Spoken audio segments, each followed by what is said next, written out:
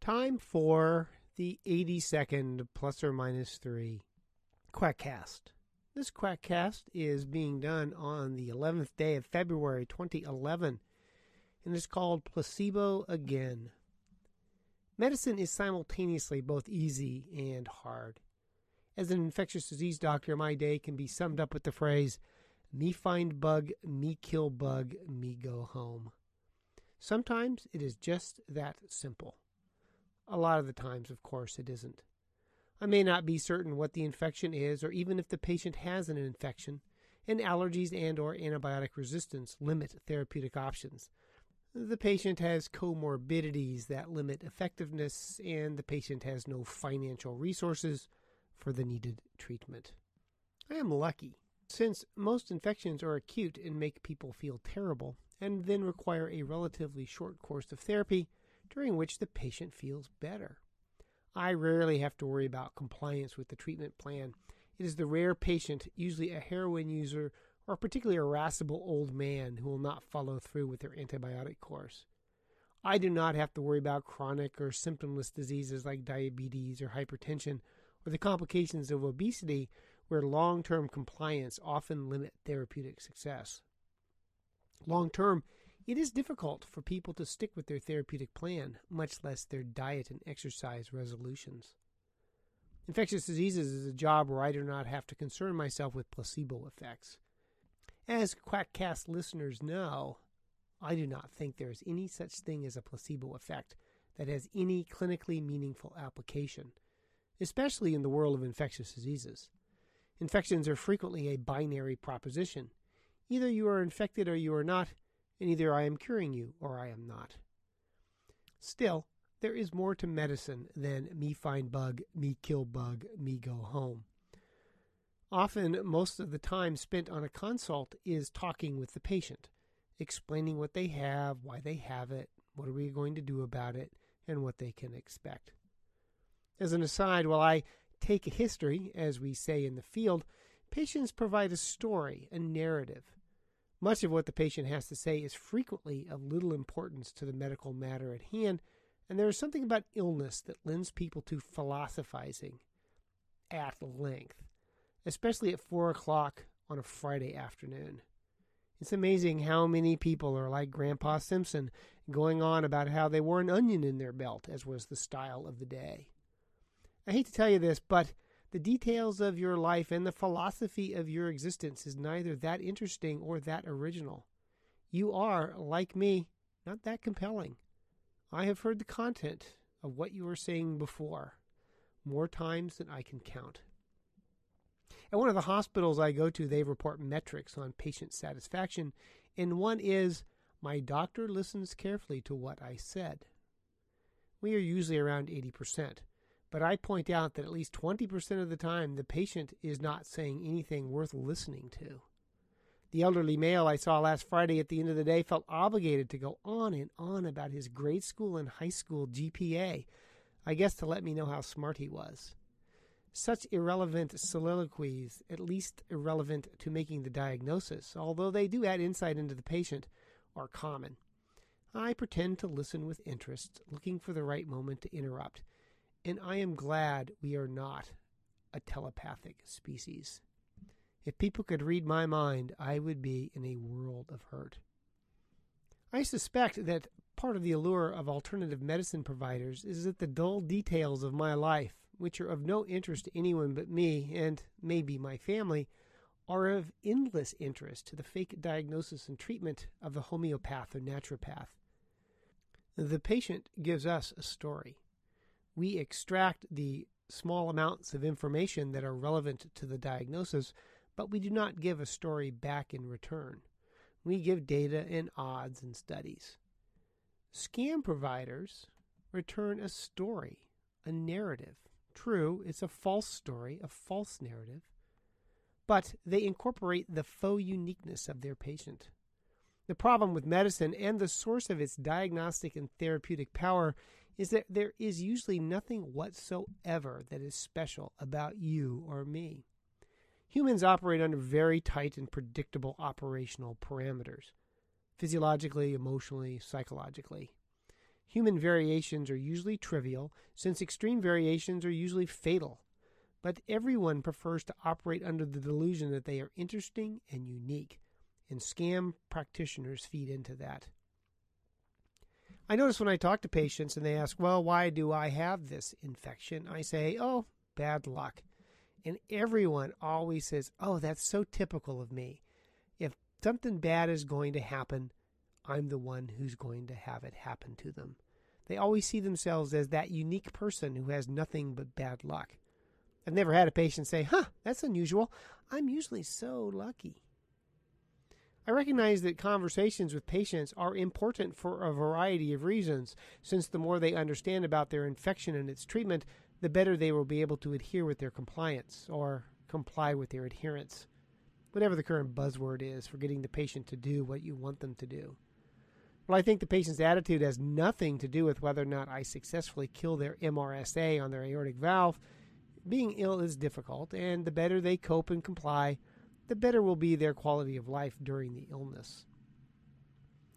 Of course, we have 4 possibilities when treating an illness. We can improve the pathophysiology and make the patient feel better. That's the best case scenario. It is what I strive to accomplish with my patients. Option 2, we can improve the pathophysiology, but the patient feels no better or in fact feels worse. My father's chemotherapy for his non-Hodgkin's lymphoma cured his tumor, but he never quite felt well thereafter. We can fail to improve the pathophysiology, but the patient feels better. In my world, that is mostly when patients are on hospice, but it does apply to chronic pain. And finally, we can fail to improve the pathophysiology and the patient feels worse. That is, of course, the worst case scenario. I have long realized the importance of what is referred to as a resident as the supratentorial component of the illness. Supratentorial essentially means the brain. It is a large part of being a doctor, but one of the most difficult parts since the approach differs with each patient. I do not need to individualize the antibiotics for your MRSA osteomyelitis, but I do need to individualize for how I communicate about your illness. Is the patient smart, stupid, uneducated, overeducated, confused, drugged, depressed, demented, fatalistic, unrealistic? You need to have the message fit the recipient. At the heart of communication with patients is honesty and truthiness. I have to get a sense of who you are and tell you what is occurring. But the patient-physician relationship at the end of the day is based on honesty. And honesty is the basis of autonomy. For without honesty, there can be no autonomy, and autonomy is one of the first principles of medical ethics. The principle of autonomy recognizes the rights of individuals to self-determination.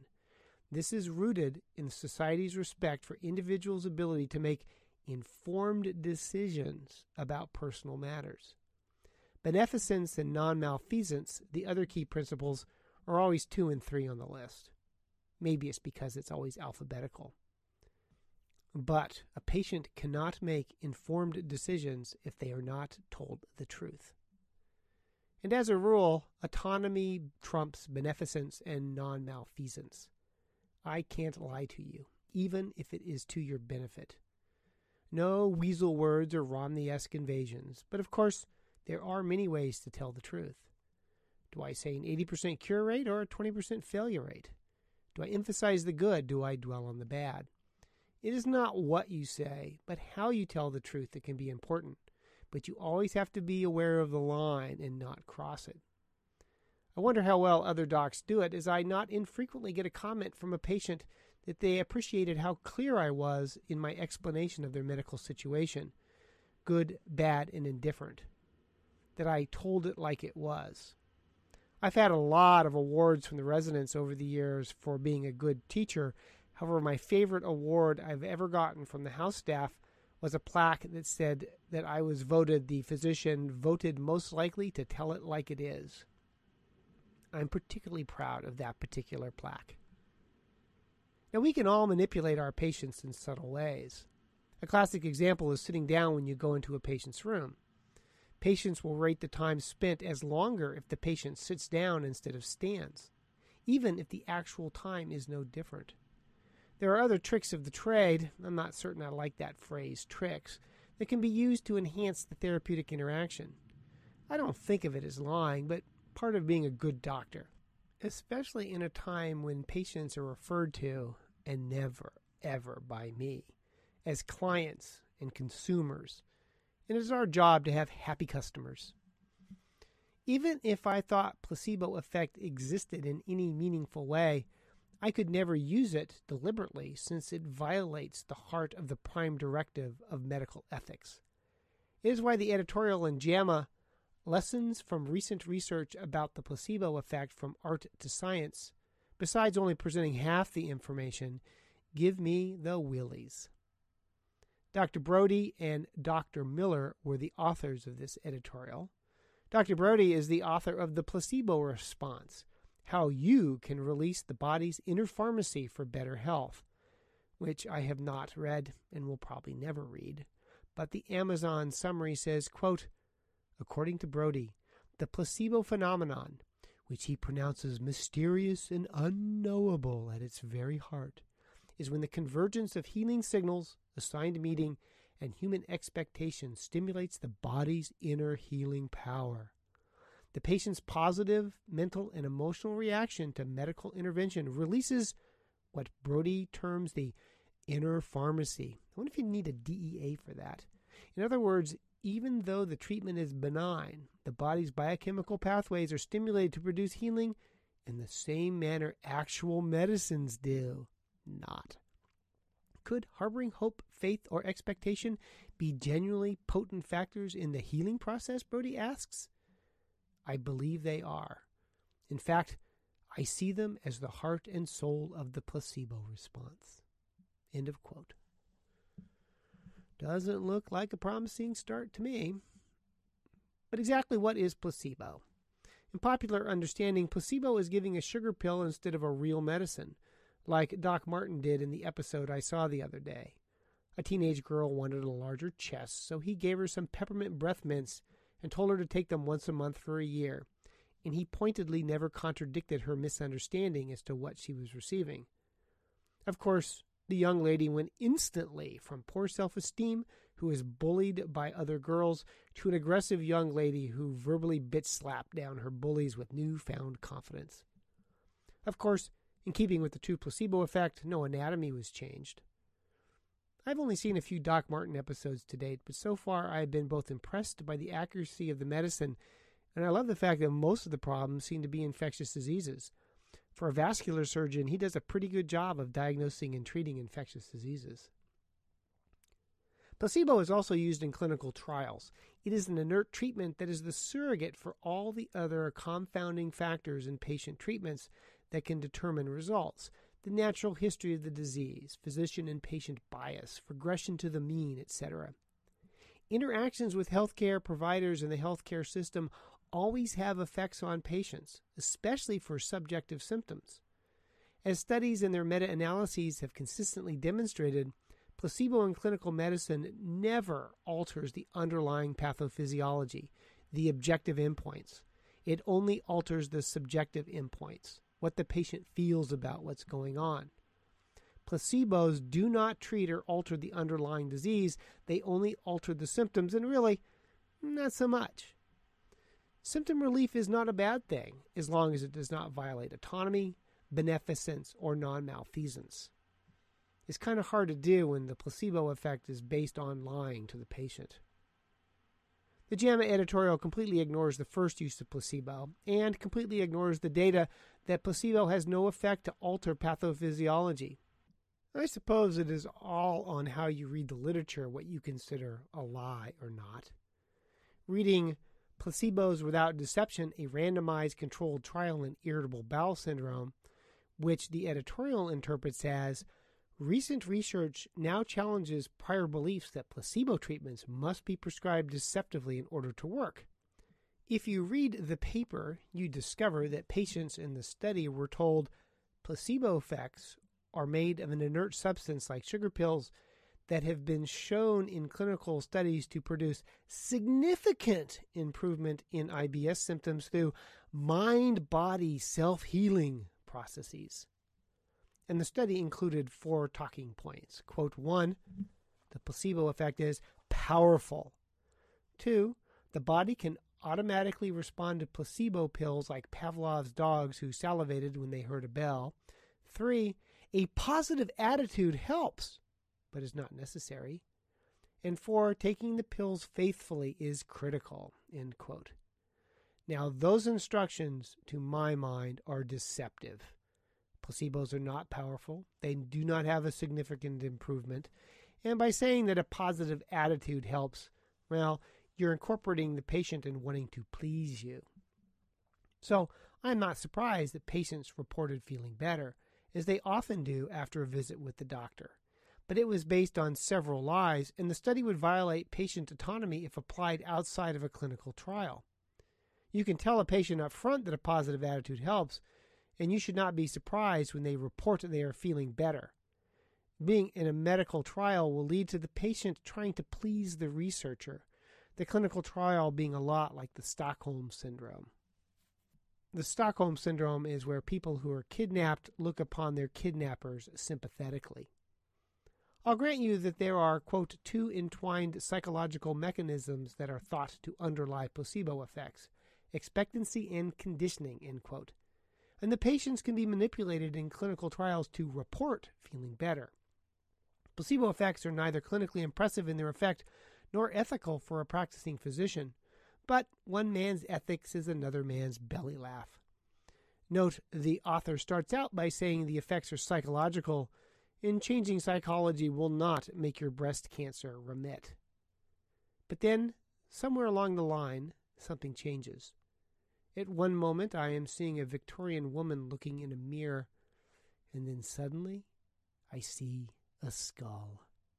Because placebo becomes more than a sugar pill, more than a placeholder for the numerous confounding variables and biases that muddy the waters of clinical trials. It turns out the placebo effect is plural, and they are as many as sands in an hourglass. Quote, neurophysiology and neurochemistry suggest there are multiple placebo effects with different neurobiological mechanisms, depending on the organ system and the target illness. End quote. Good. If there are as many placebo effects as there are illnesses, perhaps I can use it. Failure rates with vancomycin for MRSA hover around 30%. Maybe I can use placebo effects to help, but somehow that never seems to be the case. Infections are recalcitrant to placebo effects. Instead, they then mention the usual suspects of subjective experience, predominantly pain and a wee bit of irritable bowel syndrome. But it turns out I have been practicing placebo medicine all this time and didn't even know it. You can elicit the placebo effect by being, well, a good doctor. Quote, good ways to enhance everyday encounters, including inviting and listening carefully to the patient's story of illness experience, offering a satisfying explanation for the patient's distress, expressing care and concern, communicating positive expectations for therapeutic benefit, and helping the patient to feel more in control of life in the face of illness. End quote. That's what we're trained to do, although we don't always live up to it as a doctor. Everything that I do as a physician can evidently elicit the placebo effect. Even, quote, rather than advising the patient to get more exercise, a physician can write a prescription for exercise on a prescription pad, thus using ritual in a way designed to elicit a placebo response along with increased adherence. That's a placebo effect? Every intervention and interaction becomes the opportunity to elicit a placebo response, and I suppose failing in these characteristics will enhance the nocebo effect. It is a definition of placebo so broad as to be useless. What isn't an opportunity to elicit a placebo or nocebo effect? When a definition apparently encompasses everything, it becomes nothing. Quote, although patients' beliefs vary depending on geography, culture, and education, at least some of today's patients are eager to become active collaborators in mind-body healing practices.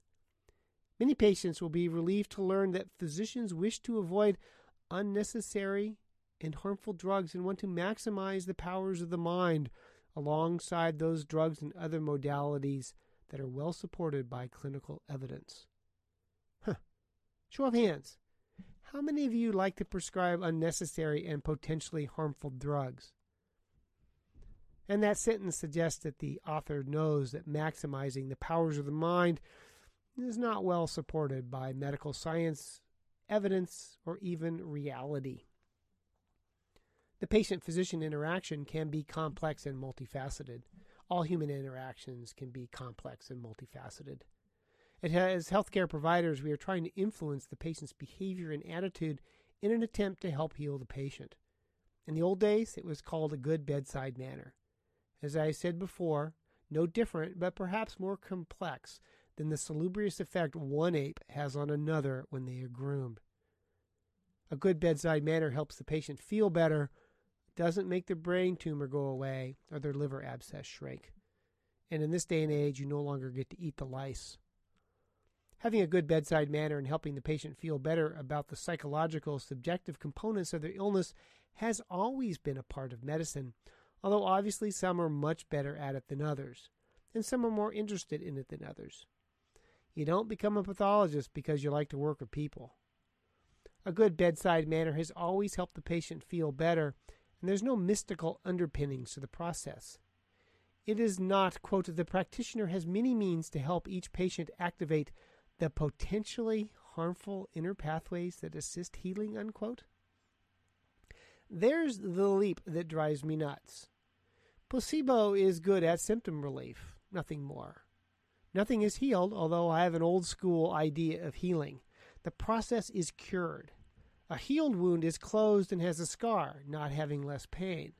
Placebo heals nothing. There's no potentially powerful inner pathways by which placebo heals. At best, when you are lied to, you may feel better. Quote, but what about low-risk interventions such as acupuncture to treat low back pain? Today, if rigorous clinical trial evidence shows such modalities to be better than no treatment or usual care, but no better than placebo, the treatment is often summarily dismissed, as it should be. If trials show an intervention does nothing, it should not be used. Substitute pharmaceutical medication for acupuncture. Would you still recommend it? Quote, an open question for future research and ethical reflection is whether such modalities can be recommended consistently with informed consent.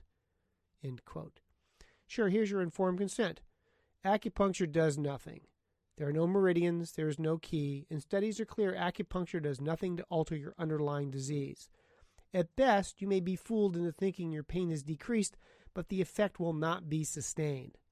Besides having no efficacy, there are occasional severe and even fatal complications from the procedures, and many practitioners are not particularly fastidious with the techniques of infection prevention. It will cost you $100. Do you want to have acupuncture for your low back pain? Doesn't take much ethical reflection for me. Of course, virtually all of scam, from acupuncture on down the alphabet, does nothing to alter underlying anatomy or physiology. No healing is accomplished. And all scam results is placebo, the psychological effect of a lie believed to be beneficial. A good therapeutic relationship with a scam provider that is based on a lie is not, in my narrow world, ethical. But I'm usually not a means justifies the ends kind of guy. They go on with a well-defined effect of placebos for modifying symptoms in clinical trials to every interaction being able to cause placebo effect, to placebos can heal. I tend to like clear thought, and these essays are written in no small part to help me clarify my own thoughts on the topics about which I write and podcast. When everything is placebo, and somehow the mild decrease in irritable bowel syndromes is translated into a powerful mind-body medicine beyond mild symptom relief, I look in vain for clear thinking. And how understanding how a mild decrease in symptoms heralds a bridging the long-standing gap between the scientific and humanistic orientations of modern medicine, I can't see. I also don't see that gap in my practice. The gap is not in medicine, but in the variation in providers, not all of whom are proficient or interested in maximizing the doctor-patient relationship. Given half the data and wild extrapolations, that is not from art to science. That is from molehill to mountain. Addendum. As I finished this podcast, there was a study that crossed my desk. Adherence to placebo and mortality in the beta blocker evaluation survival test, which concluded, quote, analysis of the best trial data support a strong association between adherence to placebo study medication and total mortality. While probably not due to publication bias or simple confounding by healthy lifestyles, the underlying explanation for the association remains a mystery. It takes a while for me to read and digest a new article, but my initial take is that being adherent in one sphere of your care probably means you're being adherent in other spheres of your care. Being adherent in general leads to better outcomes, and there are a multiplicity of factors that decrease adherence and worsen outcomes in patients. It is never one intervention that leads to a good or a bad outcome, but the summation of many small interventions and interactions. Adherence to placebo is probably such a marker. I would see no reason to postulate a mysterious and powerful mind-body healing effect. And that ends the 82nd plus or minus 3 Quackcast. Don't forget to go to moremark.squarespace.com where you can find more Mark Crislip, and you can go to Skeptopoden, a Swedish skeptic podcast where I was recently interviewed. About 33 minutes into the Swedish, you will hear my dulcet tones, because the world does need more Mark Crislip. See you for Quackcast 83, coming up soon. Bye.